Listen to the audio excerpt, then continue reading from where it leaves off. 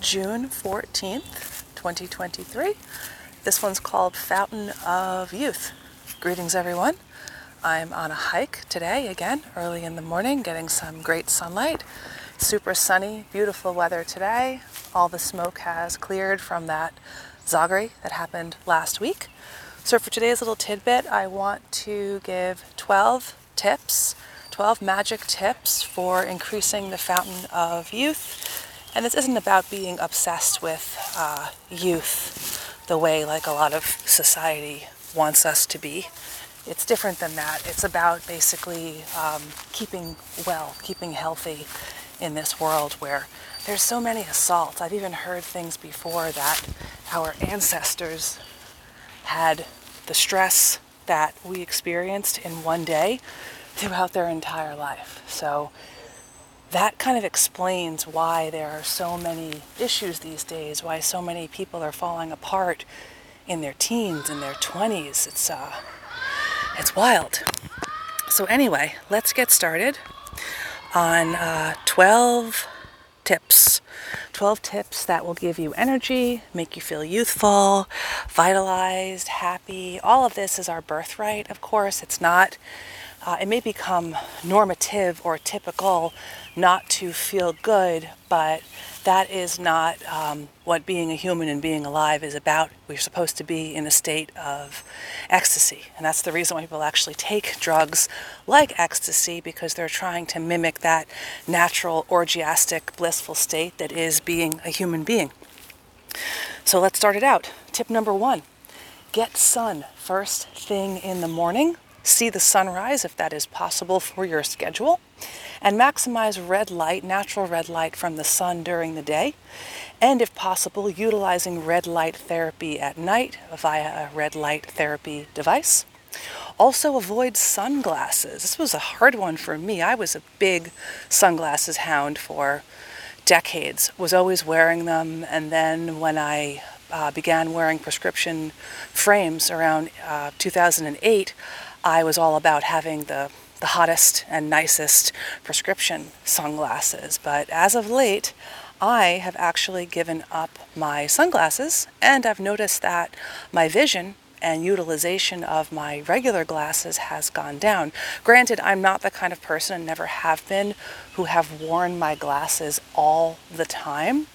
I typically wear them when I'm driving. I wear them if I'm watching something on a screen at a great distance, especially if it's subtitles, and I usually wear them when I'm out and about, food shopping and things like that. But in general, I typically don't wear them, but it is a nice perk to see that eyesight is getting better.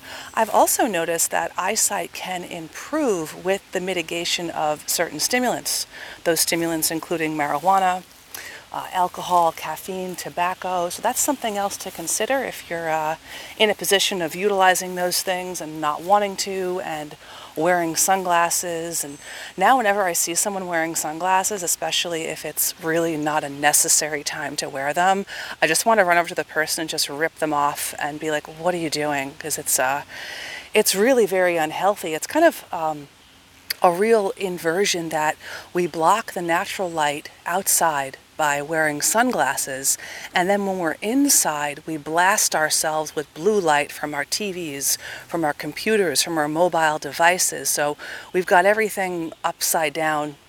We live in an inverted world. It would make total sense. And in addition to the avoiding sunglasses, getting sun throughout the day, not just first thing in the morning, but taking little sun breaks every hour or two, if that's possible, depending on your schedule. So that's number 1, sun. Number 2, get to bed before 10. Establish a bedtime routine, maybe reading in bed with a gentle red light, maybe giving a magnesium foot soak, maybe giving yourself or your mate a massage, lovemaking. These are all good things to do to establish a bedtime routine. Gentle stretching, nothing too intense before bed exercise-wise.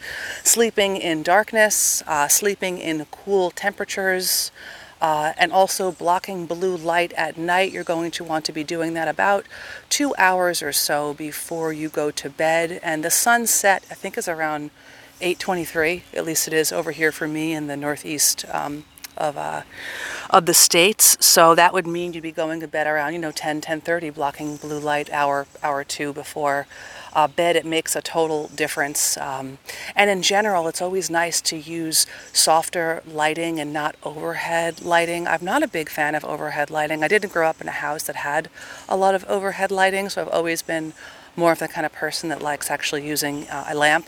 And of course, you can even go further into this and get yourself some really good light bulbs that would create more of a soft amber glow as opposed to that very harsh white. Oh, and just going back to number one for a moment in regards to getting sun throughout the day, maybe you're asking yourself, ooh, I'm going to burn and things like that. The reason people burn isn't because they have light skin. I myself am a pinky. I've got very light skin. I'm pink undertoned. I'm not one of those whites that's olive undertoned. But I have noticed that since I have mitigated the polyunsaturated lipids, the omega-6 lipids from my diet, I don't get those burns anymore. So people get a sunburn because their body is full of toxic industrial Zog lipids. Okay, number 3, filter your water, preferably the whole house. This would include drinking water, water for brushing one's teeth, water for showering, water for washing one's clothes, etc. Very important. If you can't do that, at least get a filter on your faucet for drinking water and for cooking and things like that. And also take into consideration that proper hydration and electrolyte balance is important. So if you have an RO or reverse osmosis filter, which takes out everything, including all the gnarly things as well as minerals, you're going to want to add minerals back to your water. I typically will add salt. I will salt my water, especially if I'm doing a sweating activity like exercise that creates lots of sweat, or I'm having sauna time. Very important. Number 4, move your body throughout the day. Yoga, hiking, weightlifting, etc.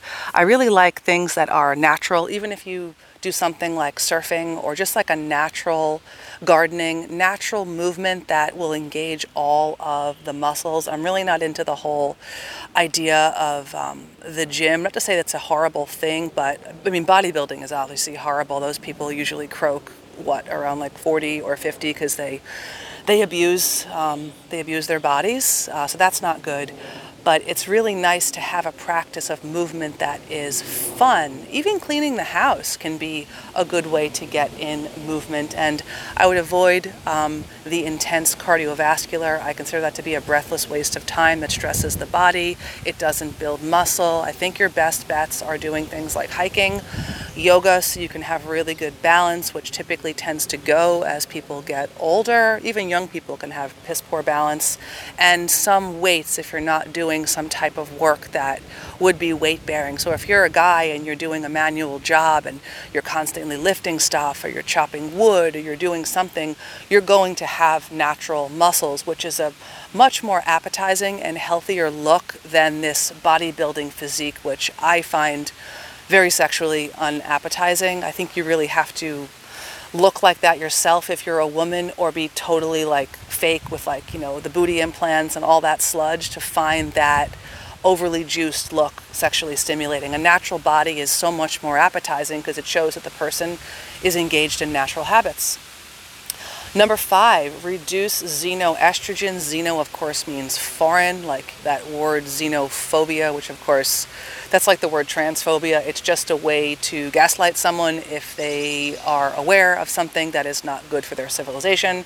So in the case of this, xenoestrogens, these are foreign estrogens. They are very different than the phytoestrogens. Of course, it's good to minimize those as well.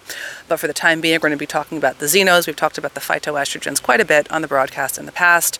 So xenoestrogens, birth control, conventional and genetically modified foods, scented and chemical products, even if they're essential oils, and those would be phytoestrogens, they can still have hormonal issues, especially lavender and tea tree. I'm, like I said before on many shows, I'm pretty much fragrance free at this point, and I very much enjoy it. Canned goods, plastic food containers, microwaving obviously would be, especially microwaving in plastic with a piece of cling film on top. That's ghastly. Toxic cookware, toxic clothing, so toxic non-stick. Even cast iron can give people iron overload. Most people growing up in the Western world have iron overload from growing up on, Wonder Bread and Cheerios and Cheez-Its, and maybe taking multivitamins or prenatals or getting an iron injection, or even eating too much red meat. Of course, that would be heme iron. Even things like eating the olives in the can, which you think are actually black, but they're dyed with iron. So all of this is toxic. Toxic clothing. So many of our textiles, our clothing, are made with toxic fabrics. This is one that takes quite a while. All of this is an act of, it's a journey. It takes time. You can't just wake up one day and change everything. Most of us don't have the wherewithal or the budget to do that. And I'm not suggesting that. This is kind of like something that you do throughout, weeks and months and years. But the toxic clothing is a big one, especially I remember in the 90s when they started to promote the idea that people should be wearing these polar fleeces that were made from the recycled soda bottles, and how it was so green. And that just sounds so weird, to be wearing clothing from toxic plastic soda bottle. But the act of buying more natural fiber clothing, I think, is really good. I think this is one of the unseen things that could be causing possibly endocrine or hormonal issues for people, is the toxic textile industry. Number 6, avoid industrial Zog seed oils. And also I would say too, if you're going to be cooking in lipids, remember so many animal foods already have the intrinsic lipids within them. An egg has the yolk, right? Cheese and milk have fat in it. A steak or a piece of fish, depending on the type of fish, already has a component of fat in it. So in a way, when we're eating the animal foods, we're already getting the lipids together. It's kind of a package deal. But I would avoid cooking in seed oils. I would avoid cooking in too many fruit oils as well. The palm oil is really not so good. It's very high in vitamin A. Sometimes it's coming from the seed of the plant, not the fruit. So you're seeing that a lot these days in products that are, trying to veer away from just safflower, sunflower, canola, rapeseed, cottonseed, etc. But I would avoid the palm oil. Personally, it also is devastating to the environments of orangutans and other animals, so it's cruel. Coconut oil, I think, is okay to cook in. Of course, for whites, it wouldn't be necessarily the most ancestrally appropriate thing, especially in more of the winter time. And with olive oil, I consider olive oil to be more of something that you would drizzle on salads and use as a finishing oil. I really wouldn't recommend it too much for cooking. It is a MUFA, monounsaturated fatty acid, but it still does have some PUFA. So for cooking, I'd recommend things like, butter. Of course, butter has a low smoke point. It usually has to be mixed with something else to raise the smoke point. You could use ghee. You could use tallow. You could use duck fat, which is monounsaturated, which is pretty tasty, very high in vitamin K2, which is pretty much not in the modern diet. And K2 is something, a little side note right here, very interesting information. K2 is something that actually facilitates your own gut microbiome in creating healthy bacteria balance for your intestines. This is so much better than just taking a probiotic. I really don't recommend probiotics, nor do I utilize them myself. They can be exceedingly expensive, and they can introduce strains into your body that actually will make people feel worse. They'll get gas, they'll get bloating, they'll get constipation, they'll get depression. So I'm really not keen on probiotics. I'm not keen on fermented foods as a whole. I think that those foods, albeit traditional, I think that those foods were foods of famine, foods of using up whatever we had, and we had to make something with it so it wouldn't basically spoil. But the joke is on us because those foods are spoiled. And when I think about what the high caste would eat, let's say in our Vedic days of glory back in the day during those times, they were eating fresh food. They were eating fresh meat and fresh dairy and ghee and probably fresh fruit and fresh vegetables. And I'm sure that those fermented dairy products and those fermented vegetable products were probably for the peasant or the chattel class. I really don't think they're that healthy. They also will boost lactic acid, which essentially gives you a cancer metabolism. Not something you hear a lot about. So if you want to get more of a balance of a good microbiome, avoid sludge food, obviously. Take the tips thus far you've heard on this list and think about utilizing foods that could have K2. Now, that being said, there are a couple of fermented foods that I think have more value than others, like I think the natto, the fermented soybean product of Japan, that is very, very high in K2. It's really the only vegetable source of K2, because most of the time we think about K2, we think about Gouda cheese, we think about Parmesan, we think about duck fat, egg yolks, chicken liver, things like that. So that's one of the few ferments that I think is okay. But when people are just loading on the sauerkraut, loading on the kefir, loading on the kombucha, I think this is actually causing more harm than good, as well as, loading on the probiotics, which usually cost quite a bit of money. So something to just think about right there in regards to K2, to seed oils, to using the right lipids, a lot of information. Something else would be avoiding fortified foods. I've talked about this so many times on the broadcast. That would include essentially most of the wheat that you get outside the house. In general, you'll probably feel better if you minimize grains as well. So yeah, fortified foods, they have iron, they have all types of toxic synthetic vitamins. Iron will rust out the body. It's thought that iron overload is one of the key reasons why people are getting so much oxidative stress. It's thought that actually what we consider to be menopause is a form of oxidative stress. So I would really suggest avoiding fortified foods. Processed soy, that would include meat that is fed soy. A lot of meat is fed soy. Of course, a little bit, like I said, of natto, which is rich in K2, a little bit of natural fermented soy sauce, not the kikkoman, that's absolute sludge. These are traditional foods in small amounts. And also notice too, when we're talking about fermented food, when you eat natto, you're eating like a teaspoon. Same thing with soy sauce, but when you're having sauerkraut, it's gonna be way more. If you're having like kefir or kombucha, it's gonna be way more. So something to really consider. I know with myself, when I was fiddling around with fermented foods during a time when I was like dealing with quite a bit of gut turbulence, I think it was the shittiest I felt, to be honest. Okay, so avoid seed oils, avoid fortified foods, avoid processed soy, avoid sugar. That would be white sugar. I know some people nowadays are saying, it's okay to eat it. It's far better than using any fake sweetener, including monk fruit and Splenda.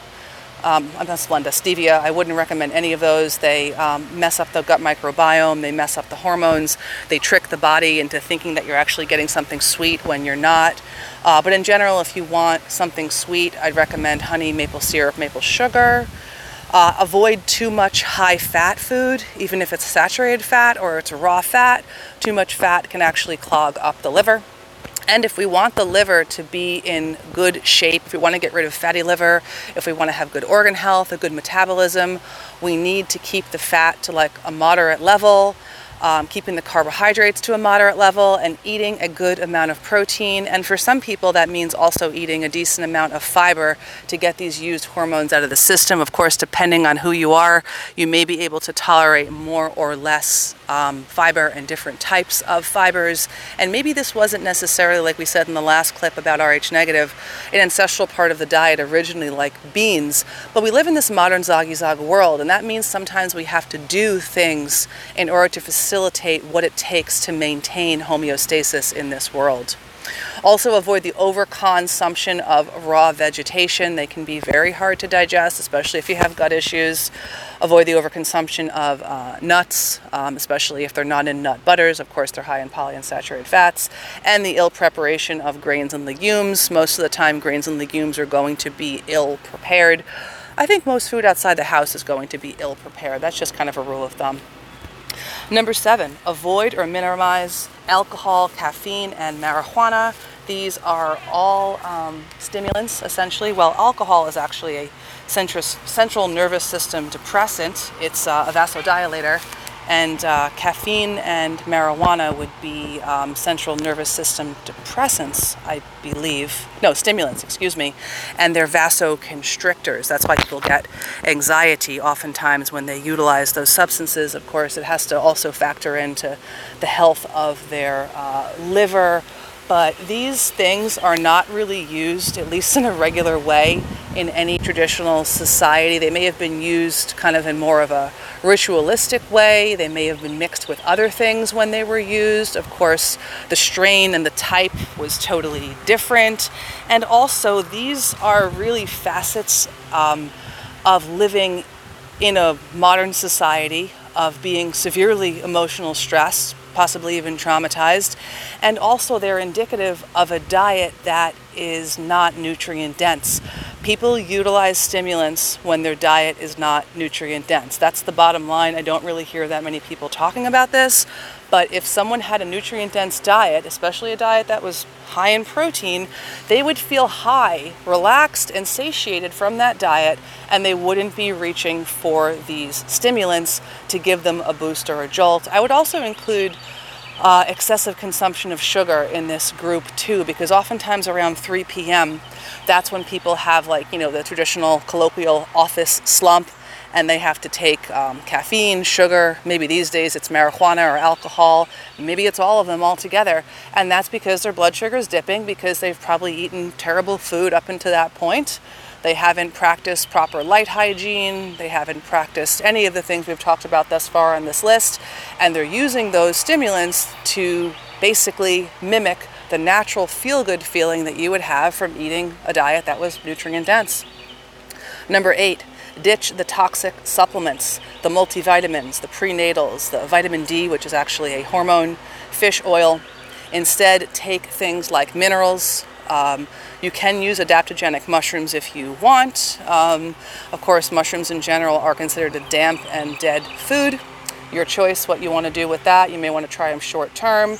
And sometimes some of the organ supplements can help too. As you know, I'm not too keen on liver because of the vitamin A. I think it's very easy to get overloaded on that. But there are plenty of other organs that aren't high in vitamin A, things like heart.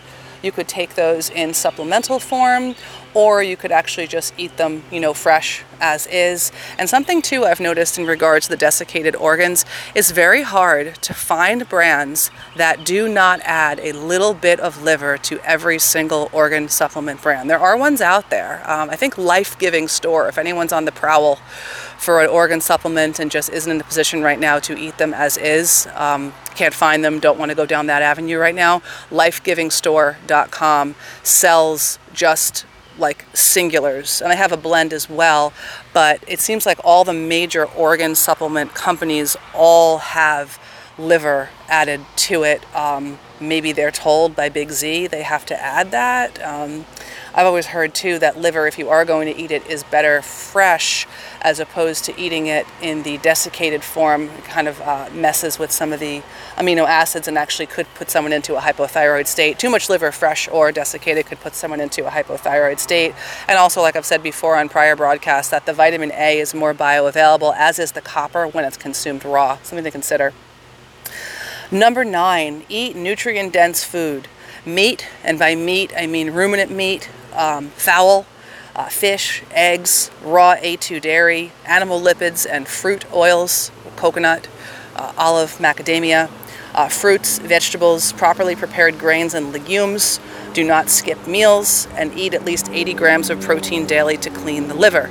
Now, if you're doing spiritual fasting or something like that every so often, maybe you have a routine where you do this, I don't see that to be an issue. I mean, maybe if someone was in very ill health, pregnancy, obviously, breastfeeding would not be a time to do this.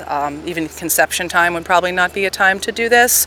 But I think that if someone is in a state where they're able to do that, a small spiritual fast, or for whatever other reason, shouldn't really be a huge issue. But if fasting becomes a lifestyle, that's when it becomes problematic. It becomes very stressful, especially for us ladies who are on a very different schedule than men. Men are on a daily rhythm, women are on a weekly rhythm, so the male body is way more adapted to doing things like fast. Think about in the past when our men probably went out to battle, maybe they couldn't eat for a day or two. And for us, we don't have that system. This is just the way it is. Biology, of course, trainees hate shit like this, but this is just what it is. So you really have to not skip meals. And if you are doing what's considered to be circadian rhythm fasting, when you're eating within a window where there's light outside, you're way better off skipping your evening or PM meal than you are skipping your morning meal, because when you wake up, you've already been fasting for like 8-ish hours, right? So in regards to like weight loss and energy and all these health markers, if you're skipping breakfast, you can expect to gain weight and have low energy and have low dopamine and really feel like sludge at a certain point in your life.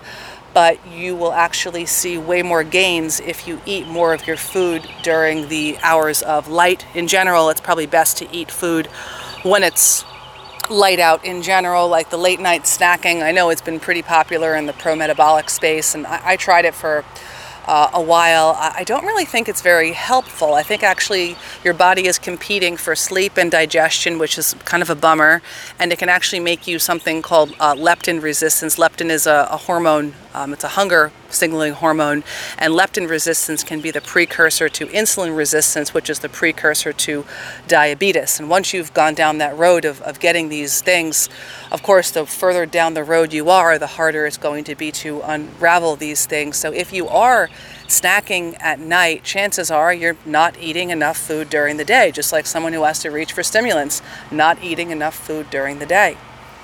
Number 10, cultivate positivity. Reconnect with what makes you happy, spend time in nature, have gratitude, engage in prayer, and manage stress, and have meaningful relationships and meaningful work. Now that sounds like a lot, but all of this, like I said, it's a journey, it's a work in progress. There's no need to do a 24-hour overhaul and change all of this straight away. This is just a guideline.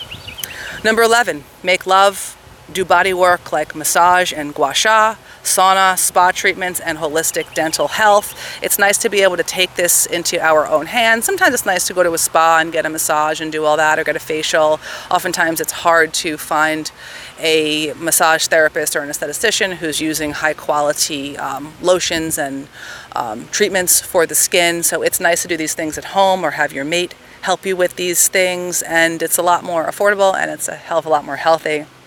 And finally, number 12, nurture your spirituality and move through past trauma. So all of this, of course, is easier said than done if you're dealing with less trauma, but the upside or silver lining of this is that all of this will basically help you move through past trauma. So if you're doing a lot of these things, getting the sun, keeping a good sleep hygiene, having the good water, getting the exercise, reducing the xenos, avoiding the Zio sludge, avoiding the stimulants, ditching the toxic supplements, eating the real diet, connecting with positivity and hanging out with good humans, having work that makes you feel good, having body treatments. Like some people don't even want to touch their body because they're so depressed or disembodied. All of this becomes easier when you move through the trauma, but by doing these things, you'll actually also move through the trauma, and then you'll be less likely to be attached to utilizing stimulants, and you'll be more likely to care to actually eat a healthy diet. But I really feel that the crux of this is getting the routine set, having a schedule, getting the sun, having the good sleep routine, and eating enough food, especially eating enough protein. I've said this so many times on so many broadcasts, and all we ever hear these days from the vegan community is you've got to eat all these carbohydrates and all of these, a lot of them actually inflammatory. I'm not an anti-carbohydrate person. I think I've made that pretty clear. And then you hear from a lot of these pro-meat advocates that you've got to eat some protein, but you've got to really pound down the animal fat. And I think that's also misguided. There's really no one out there telling you eat adequate protein. In many instances, make sure you get fiber so you can detox those used hormones like estrogen and cortisol. And also, by doing this, you will be less attracted to stimulants, and this will help you move through trauma. So that's the takeaway from this show. Get sun, get movement, have a good sleep routine, and eat enough protein and fiber so you can move through trauma and get away from those stimulants, which just make you more stressed in the end. So that is the end of this little tidbit called Fountain of Youth. I hope that was easy listening, appetizing, informative, all those things. I'm going to get going on my hike now and enjoy the rest of my day. Wishing everyone an amazing Wednesday wherever they are in this big white world. Until we meet again, Sat Nam.